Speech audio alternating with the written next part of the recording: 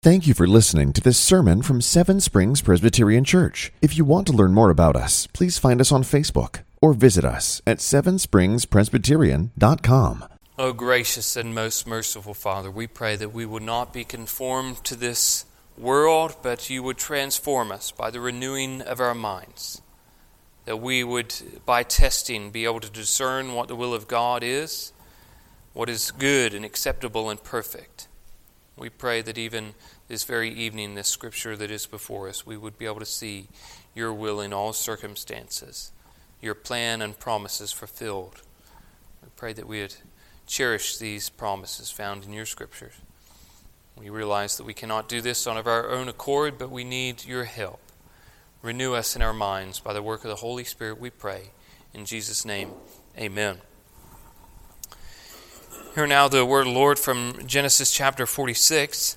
We'll be focusing on verses 5 to the chapter 20, verse 27, but I'll read from verse 1 for context. So, Genesis chapter 46, verse 1. So Israel took his journey with all that he had and came to Beersheba and offered sacrifices to the God of his father Isaac. And God spoke to Israel in visions of the night and said, "Jacob, Jacob." And he said, "Here I am." Then he said, "I am God, the God of your father.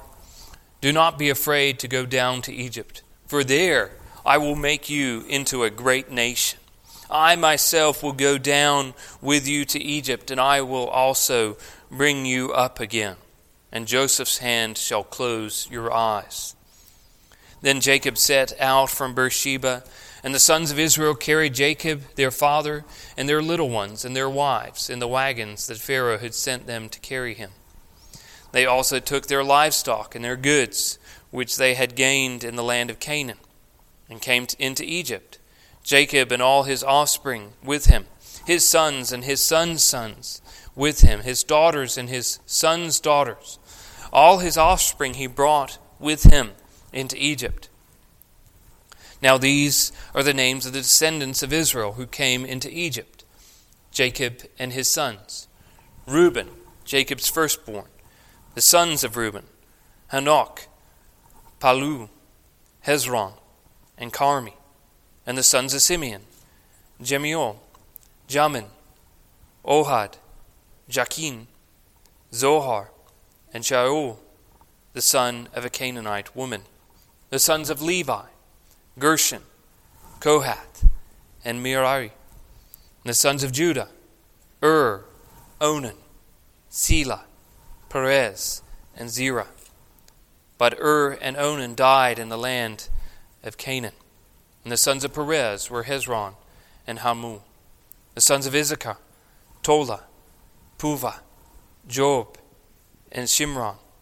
The sons of Zebulun: Sered, Elon, and Jalil. These are the sons of Leah, whom she bore to Jacob in Padam Aram, although with his daughter Dinah, although his sons and his daughters numbered 33. The sons of Gad: Ziphion, Haggai, Shuni, Ezbron, Uri, Aradi, Areli.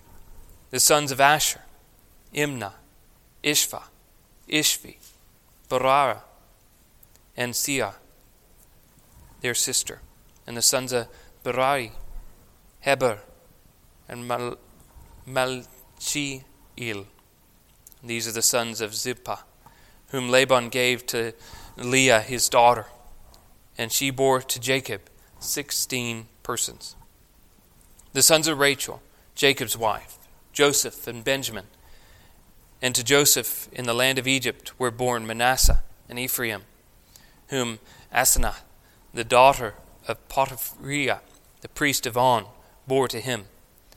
And the sons of Benjamin: Bela, Becher, Ashbel, Gera, Naaman, Ahai, Rosh, Muppim, Huppim, and Ard. And these are the sons of Rachel, who were born to Jacob, 14 persons in all.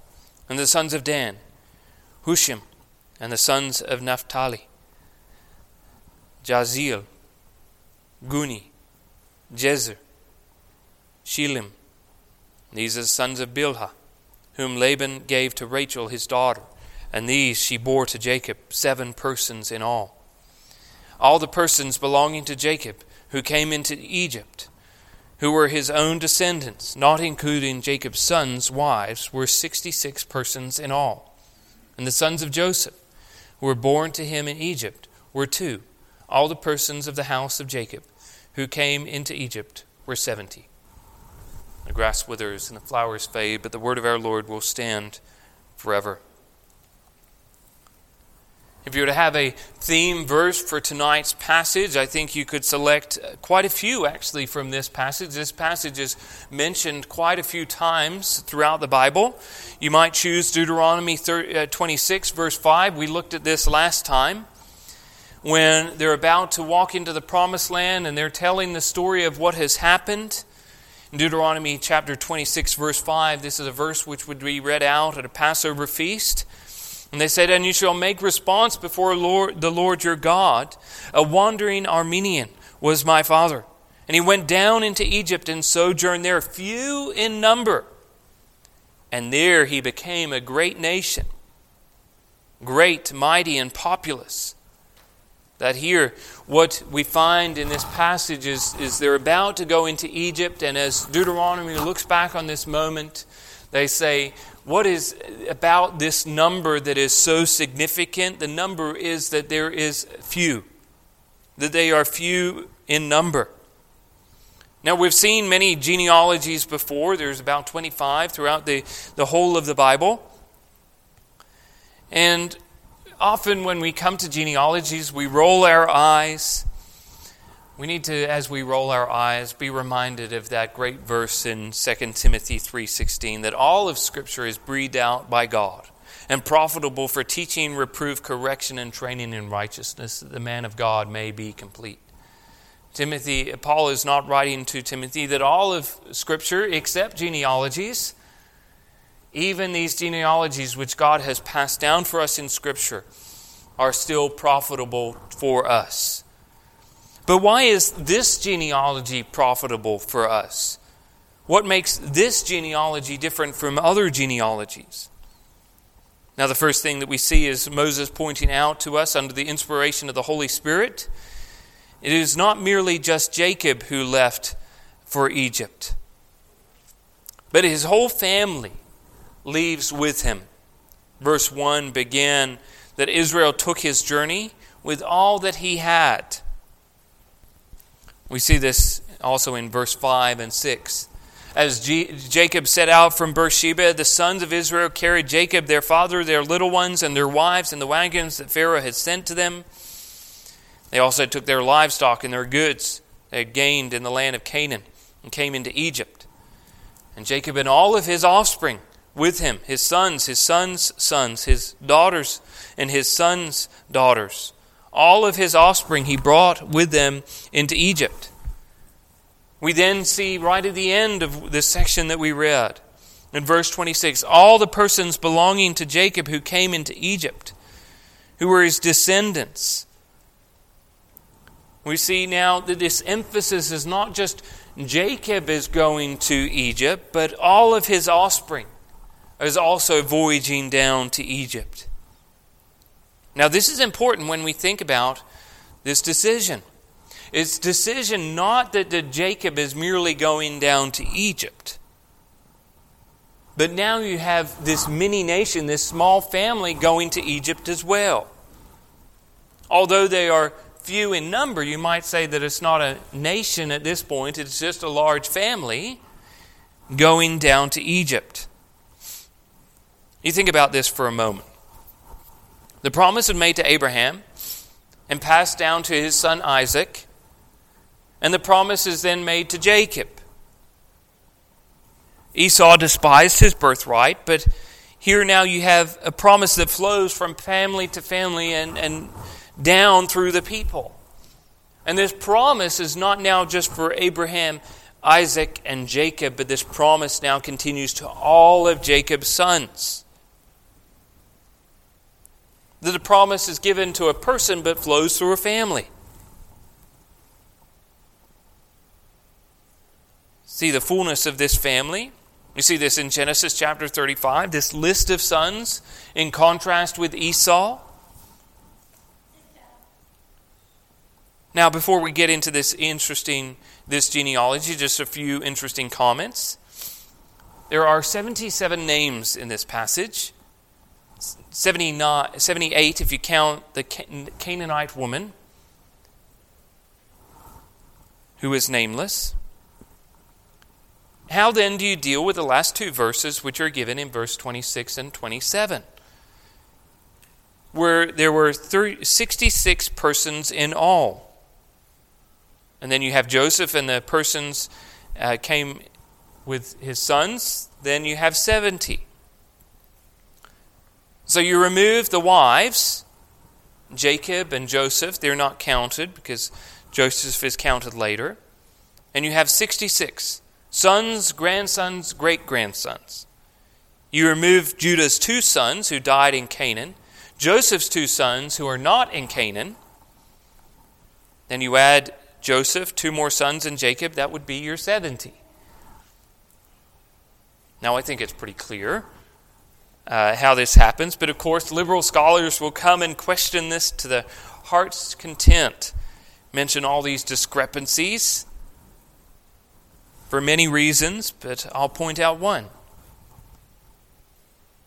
The first just plays into their thinking, that we know much more than they knew back then. See, they cannot even count. How can we trust them? They point this to show how few there are. This is the purpose of what they're writing about here. It's not about the specific numbers, although I think the specific numbers work out. It's not about the specific numbers. What it is to show that they are not a nation. As they leave for Canaan to Egypt, they are not a nation. They are just a family. Deuteronomy chapter 10, verse 22 says, your fathers went down to Egypt 70 persons. And now the Lord your God has made you numerous as the stars of heaven. And this then leads us to the first point of this genealogy. They're large compared to the past, but they're not large compared to the promise. They're large compared to the past, but not large compared to the promise. Now Abraham had 2 sons, Isaac and Ishmael. Isaac had 2 sons, Jacob and Esau. However, through Jacob you have this explosion of children. Now normally what has happened is the other side, Ishmael and Esau, have large numbers in their family, as we've seen their genealogies go through. They have this enormous amount of children who have sons. They become a nation almost instantly. But here you have Jacob now who has had his sons. That Israel is now increasing. However, the promise is not merely that you would have 70 people. It's large compared to the past. We've seen an explosion compared to the past, but it's not large compared to the promise. The promise in Genesis 15 says, look towards heaven and number the stars if you are able to number them. So shall your offspring be. So he, being Abraham, believed the Lord, and he counted to him as righteousness. The promise is that look to the stars and count them. You can't count them. This is what your numbers are going to be. There's going to reach a point where you cannot number your offspring. But the point here is that you can count them. You can count them. There are 70. We're told that there are 70. We're told that the promise is being fulfilled, that these numbers are increasing, but it has not yet been fulfilled. Now, as we look at this genealogy, we need to note that there's 2 main things when you're studying a genealogy that are helpful. It means that there's nothing wrong with doing other aspects. These 2 main things are helpful for me. I think it's sometimes helpful to do studies of names and their origins. But maybe a bit of a word of caution. If you ever find someone that turns to a genealogy and says, let's count the numbers, or let's count the letters and assign them a number, and try and find out some secret code to be able to unpack this genealogy. This is just not how the Bible is written. But I think there's two main things that are helpful when I turn to a genealogy to understand. And the first is a pattern. To see the repetition that occurs throughout it. Now, one common pattern that you see throughout this whole passage is Jacob and Israel. In verse 8, these are the names of the descendants of Israel who came to Egypt. Jacob and his son. Reuben, Jacob's firstborn. Then each section closes with this similar pattern in verse 15, in verse 18, in verse 22, in verse 25. These are the sons of the wife. And then a detail about that wife. And then they were born to Jacob. And then the number of the people. This repetition helps us to see that there's a pattern between all these names, all these people. And that is Jacob. Jacob is the trunk in this tree, this genealogy. And although we must not think merely of physical connections, but also spiritual connections as well. That the blessing of the land and the offspring flow not just to a single person, but flow through the family as well. Noah is the one who is highlighted in Genesis chapter 6, that God made a covenant with Noah in Genesis chapter 9. But it's not that just that covenant flows to Noah, but it flows to all his family. There are 8 people on the ark, not just Noah. Although there's no other mention about the promises of God being connected to the other members in the ark, they receive the promises given to Noah. God preserved them. Same too with the promise of Abraham. That this flows through not just to Abraham, but Abraham's children as Isaac sits on his lap. And these promises are not just carried to Jacob and to his sons, but also those little children that are sitting on that wagon provided by Pharaoh as they go into the land of Egypt. That the promises of God are fulfilled because of what God has made to his people. He makes those promises to a head, and those promises flow through those heads. It's important, as Lord willing, next time, maybe next year, we'll begin studying Exodus together. In Exodus chapter 2, verse 23. During those days, the king of Egypt died, and the people of Israel groaned because of their slavery and cried out for help. Their cry for rescue from slavery came up to God. And God hearing their groaning, and God remembering his covenant with Abraham, with Isaac, and with Jacob, God saw the people of Israel, and God knew. Exodus has no mention of God speaking to his people in Egypt.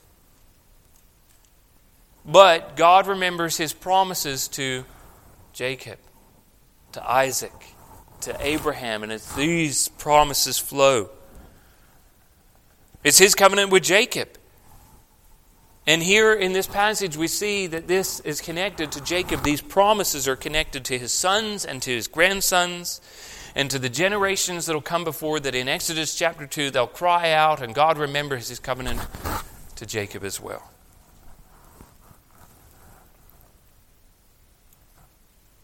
So the second portion of the tree is not just to see what is familiar, what is the pattern, to see what it does not conform to a pattern. What jumps out, what is different that is mentioned. So the first thing is to look at the similarities between how the genealogy is presented. The second is to look at all the differences. So in this genealogy we actually have several differences that I think help explain the major point of what this genealogy is about. The first is Rachel is only mentioned as his wife. I do not seek to be able to spend a lot of time on this point, but in verse 19 it says that the sons of Rachel, Jacob's wife, Joseph and Benjamin. Now the reason I don't want to spend a lot of time on it, because in other portions of Scripture, Jacob is actually the others are actually referred to as Jacob's wives as well. So I think it's inaccurate to then be able to say Jacob only had one wife, or the others weren't referred to as wives. See this in Genesis 32. In the same night he took his 2 wives and his 2 female servants and his 11 children and crossed the ford of Jabbok. Genesis chapter 31, verse 17. And Jacob arose and set his sons and his wives on camels. So it's in no way trying to diminish what has been said before, that Rachel is his only wife. But it's an interesting difference that has been highlighted here. But even in Genesis chapter 37, you might say that he only had 2 wives, but in Genesis 37, we're told that the boy, this is Joseph they're talking about, with the sons of Bilhah and Zilpah, his father's wives. So again, I think that while they're talking about wives, I think that Rachel got a large explanation of how she died. That Rachel is unique compared to the other wives, most likely because of Jacob's love for her. But it is not Rachel who is buried in the promised gravesite that Abraham was, Isaac was, and Sarah and Rebekah. But it's also Leah who was buried there as well. We see that in Genesis chapter 49. But also, that we need to highlight at this point that most likely his wives are passed away or dead, if not at least Leah as well. Rachel has passed away before, we know this. But in Genesis chapter 49, when he's explaining what happened, where he wants his body to be buried, he says in verse 39, "And there I buried Leah." So most likely before he went to Egypt, Leah was buried in that land where Abraham, Sarah, Isaac, and Rebekah were buried as well. The second unique thing here is the comment of the son of a Canaanite woman. In verse 10, the sons of Simeon. Goes through the list, and then Shaul, the son of a Canaanite woman. Now I believe this is a warning of a comment. And I want to point out 2 things here. That Simeon has 6 sons, but it does not say the sons of a Canaanite woman. It was not that she had multiple sons with this Canaanite woman, but just the son, singular. Now behind this we have an untold story that we do not know. We know about Judah and his sons and his with Tamar, leading to Perez. But it is Simeon who violently attacks the Shechemites in Genesis 34, where Jacob turns to Simeon and Levi and says that you have brought trouble on me by making me stink in the inhabitants of the land, the Canaanites and the Perizzites. My numbers are few. And they gather themselves together against me and attack me. I shall be destroyed, both I and my household. Again, Jacob understands these number here, he is but a few. But the warning given to the people of Israel, to the people that have gone before, when Abraham sends his servant out to be able to go and marry, find a wife for Isaac, he's told very specifically, he tells his servant that you will not take for your wife for my son from the daughters of the Canaanite women from whom I dwell. But yet here you see, before they even enter into the promise and enter into Egypt, before entering into the world, there's already signs that they're adapting and marrying those people around them. And again, every time we need to be reminded that it's not about ethnicity. It's about their worship. Which God do they worship? The issue is always about them taking on more gods. The first commandment is that you shall have no other gods before me. And even we see sin within the people of God even before they are going into the world. There's always this mixture of sin and error.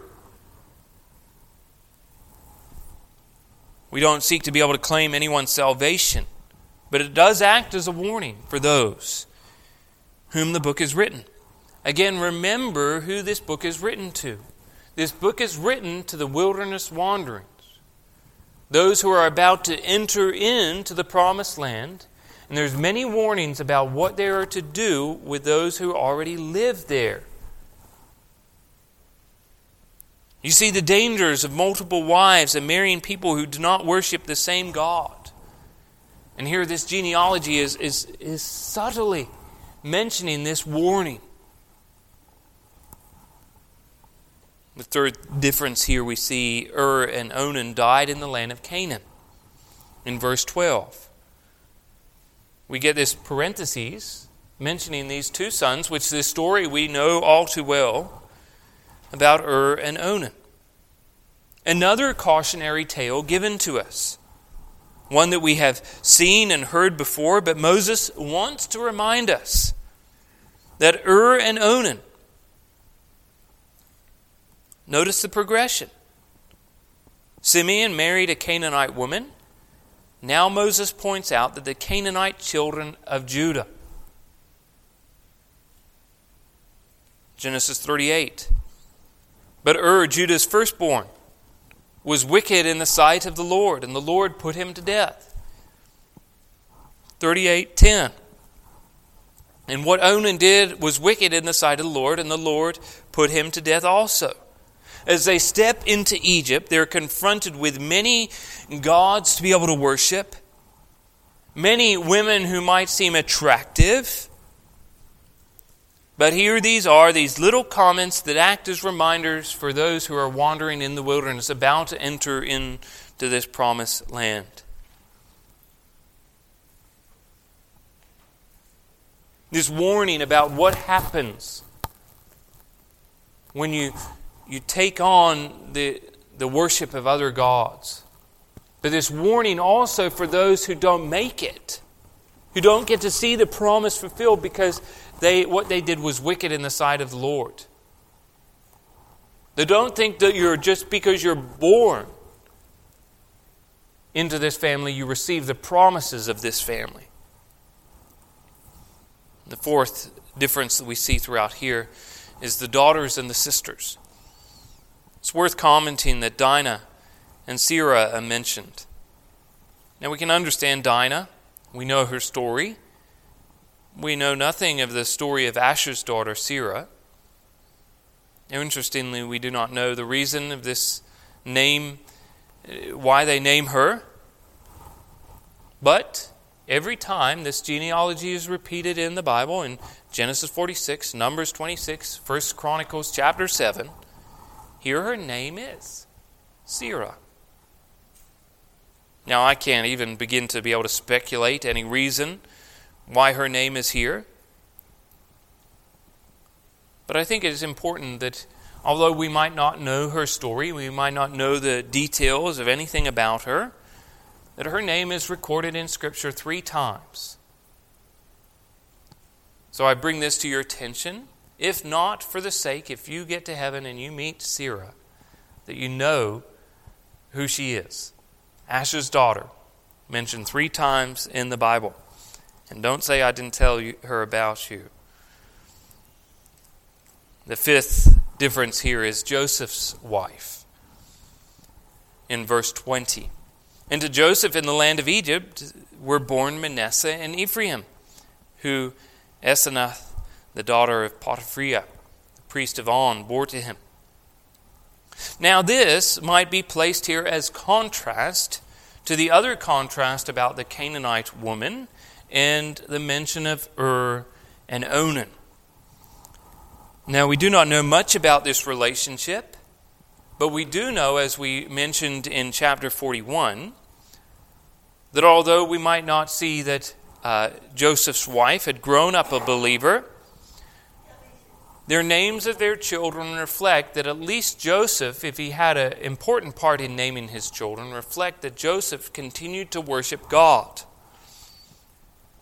Now, we can't say more than what Scripture has told us,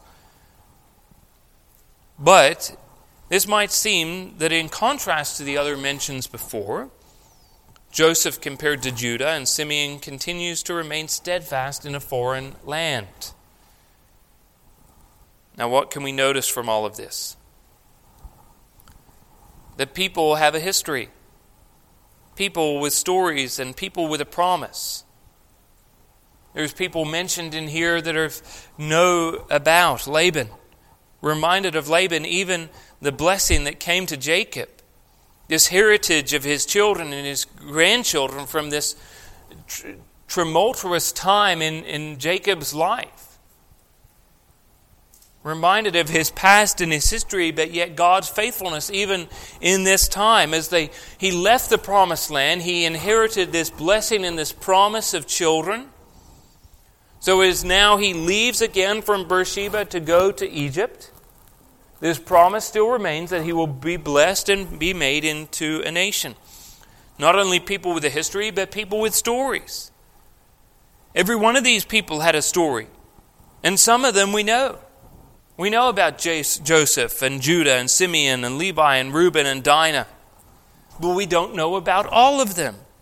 We're reminded that we find out about very few of the people of God that have walked through history. We do not see the great cloud of witnesses. We know that there is a great cloud, but we do not know the details of that great cloud. We only really get to hear and know about a select few. And we only have their story.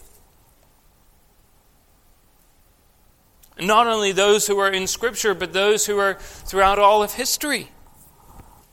There are many people of God who have no biography written about them. They are nameless to some, but it does not mean they do not have a story.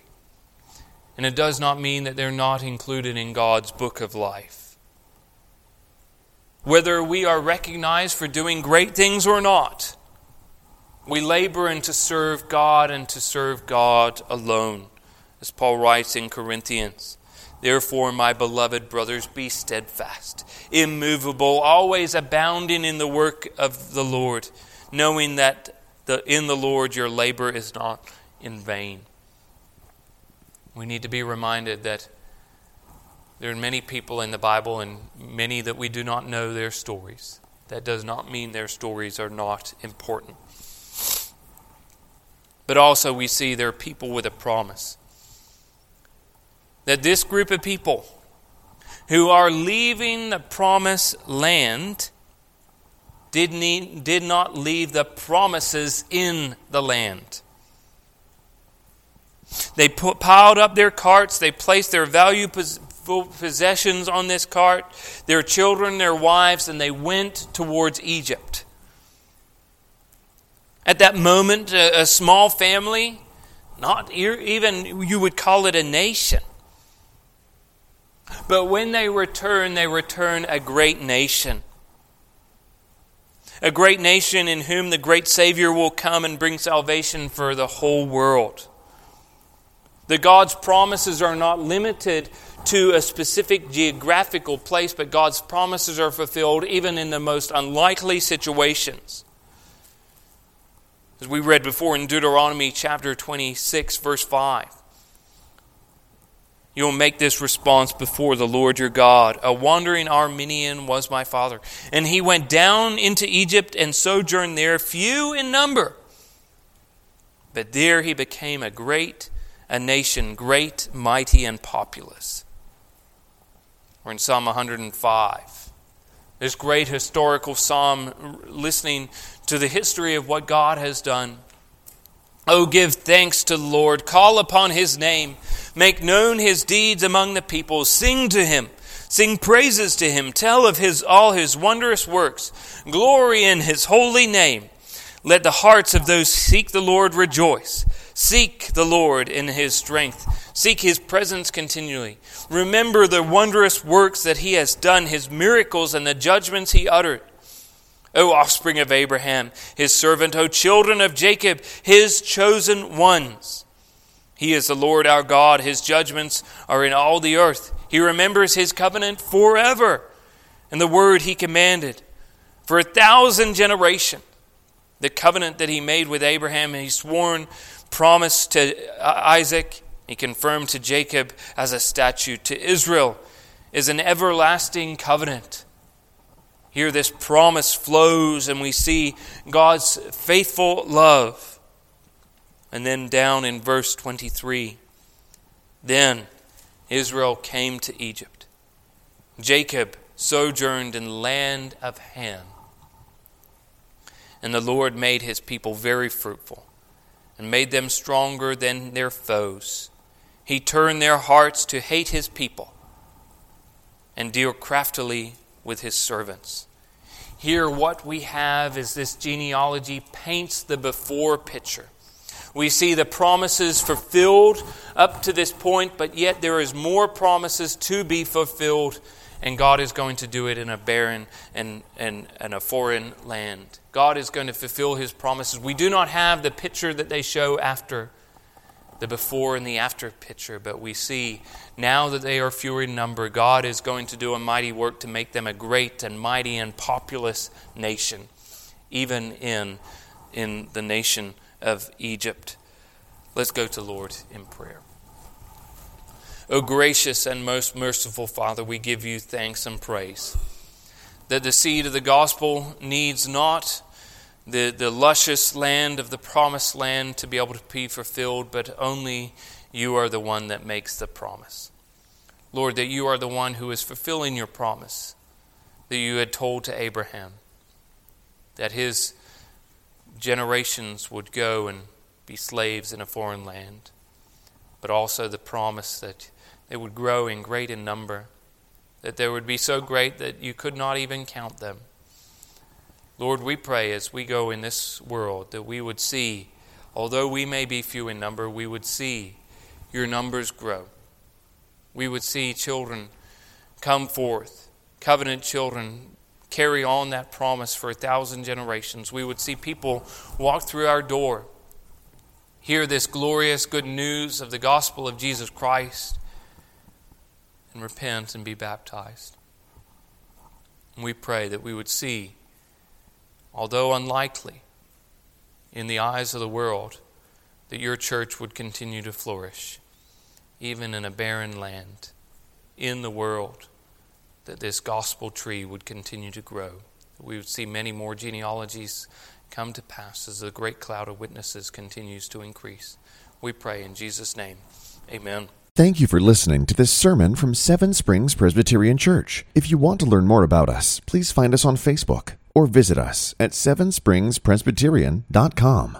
Seven Springs Presbyterian Church began in 1874 and is a congregation of the Presbyterian Church in America located in Glade Spring, Virginia. Please join us for worship on Sunday at 10 a.m. and 6 p.m. For His glory and His gospel.